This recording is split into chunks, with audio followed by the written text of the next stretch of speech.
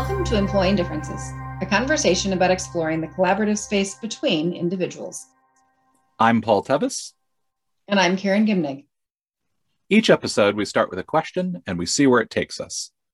This week's question is, why not both?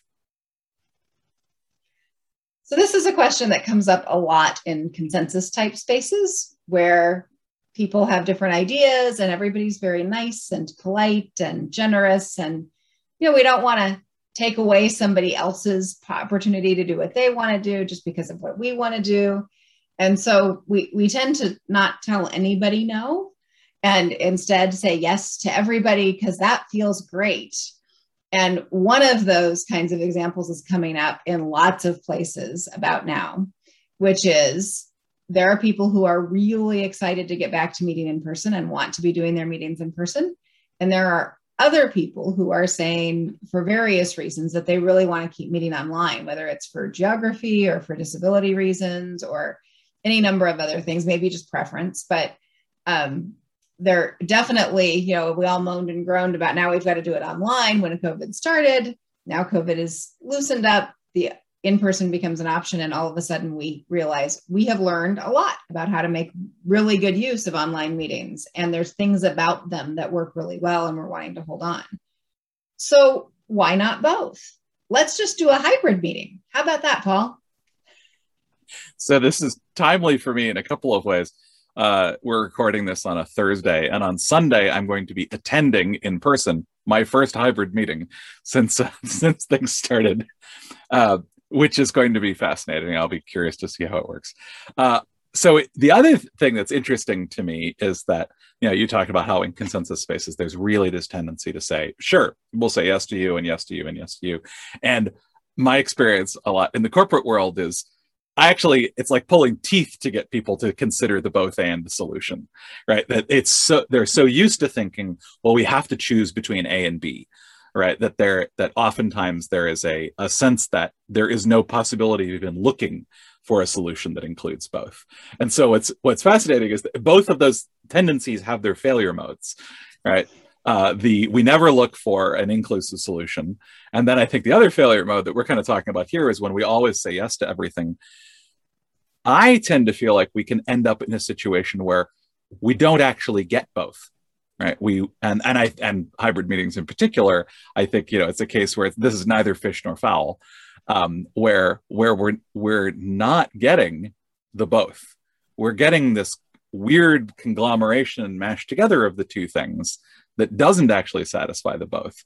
But unless we step back and look at what's actually happening, we may not notice that. And what you kind of pointed to a little bit in what you're talking about is, I think it is really useful to consider how do we satisfy both sets of needs or multiple different sets of needs, right? The reasons why people are asking for these things.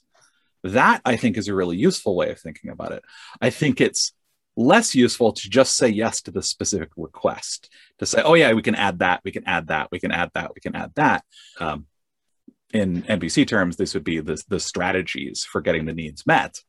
When we just say yes to all these strategies, it's possible that nobody gets their needs met, that you end up with something like a hybrid meeting that actually contains the worst pieces of both forms of meetings. And yes, I absolutely have a point of view about how those things work. So I think that why not both? I think part of the answer to that is because by doing both, you might get neither. Yeah. I think some serious discernment about what are the costs of trying to do both. I can think of other examples of, we want to meet on Tuesdays. Well, somebody else wants to meet on Fridays for, a book club or something. Well, what if we met both?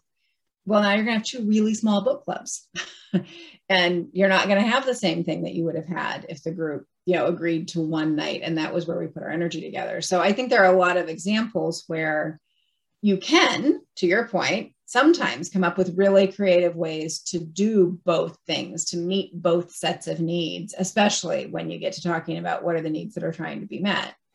But also in the case of hybrid meetings, I think you very quickly get to where the sort of warm, congenial, easy exchange, you got body language going, all that stuff that people want when they say, let's meet in person again, is really dumbed down when you also have an online presence. Better tech makes it better. I'm not sure it totally fixes it. And better tech is really pricey. And inevitably, a couple of the people who are at that meeting are now distracted by paying attention to making sure that the people who are on the remote technology are being heard and managing the technology. And, oh, wait, I can't hear, the microphone got in the wrong place. And there's just a lot of clutter around that. And then for the folks who are remote, particularly if they were remote because, well, I couldn't see everybody in person, or I couldn't hear everybody well in person. Well, now you've got one camera showing 10 people. They can't, that got the same problem. That didn't meet their need at all. Or, the microphone's not well distributed, or they're not well placed for each speaker. So half the time they can't hear a speaker anyway. Same problem they had when they were in person. So depending on what are those needs that you're trying to meet, an awful lot of the time, it's not actually going to work. Now, having said that, if it's a largely presentation meeting, for example, if you're gathering to hear someone speak, that's actually pretty easy tech to manage. You can get one person who's in front of the room, and you can get a camera and a microphone in front of them and get them broadcast remotely. So a lot of it is, what is it that we're actually trying to do? And what are the challenges of doing that in the various ways? And what are the advantages? And how do we balance the best needs of all of those things? Mm-hmm. Yeah. And I mean, that fundamental process that you've laid out, I think works for, it's in some ways, this is no different than kind of any other decision that we need to make, where we're having to notice that there are competing sets of interests here, and that there's no easy, simple answer. We have to go into that space of deciding, well, okay, how much energy are we going to commit to this, to making this decision? Who gets to matter, right? Who do we listen to? How do we do these sorts of things? Anytime there are differences in a group, right? When differences between preferences, then when there are differences between sort of needs and accessibility and on all those sorts of things. So meeting how we meet is in some ways just kind of the current example of this kind of challenge. And I will also point out that I think that the way that these decisions get made, when you watch like sort of whose needs get prioritized, whose preferences get prioritized, and things like that, can reveal a lot about the dynamics of the group, because they're usually reflective of those power dynamics that are already at play. And oftentimes that is one of the reasons why, even when there are possible good both and inclusive solutions, why they often get overlooked. And I think this is actually going back to the difference between sort of consensus-based groups and hierarchical groups, right? Oftentimes, why not both? Well, because the person in power, the person in authority, or the groups in power and authority aren't interested in solutions that are harder for them, that don't meet their needs any better, right? They can basically say, well, we don't need to do both. We don't need to consider those things because we can just make this decision.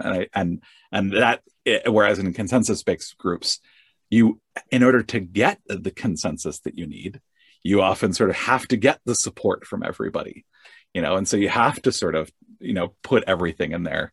And so I think that's one of the things that this kind of thing reveals, is how do groups make decisions, and whose needs do they prioritize, and sort of what comes up there.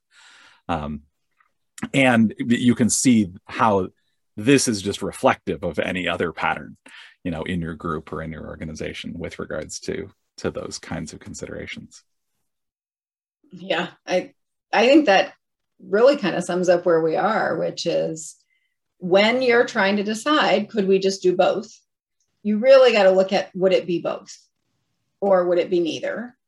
And what's happening with power dynamics in your group. And really, what are the needs that are wanting to be met by each one? And how do they get met in the hybrid or combined option? And how do they not get met? And then it's a hard conversation. Then it's just what what at the end of the day do we value most as a group? And as much as some of us may not like to sort of say, well, some values are higher than others, at the end of the day, doing both because you don't want anyone to lose may mean that everyone loses. So really being thoughtful about what is the best choice, knowing that both might be choice C, but it's not often both A and B. Yeah. Well, I think that's going to do it for us today. Until next time, I'm Paul Tevis. And I'm Karen Gimnig, and this has been Employing Differences.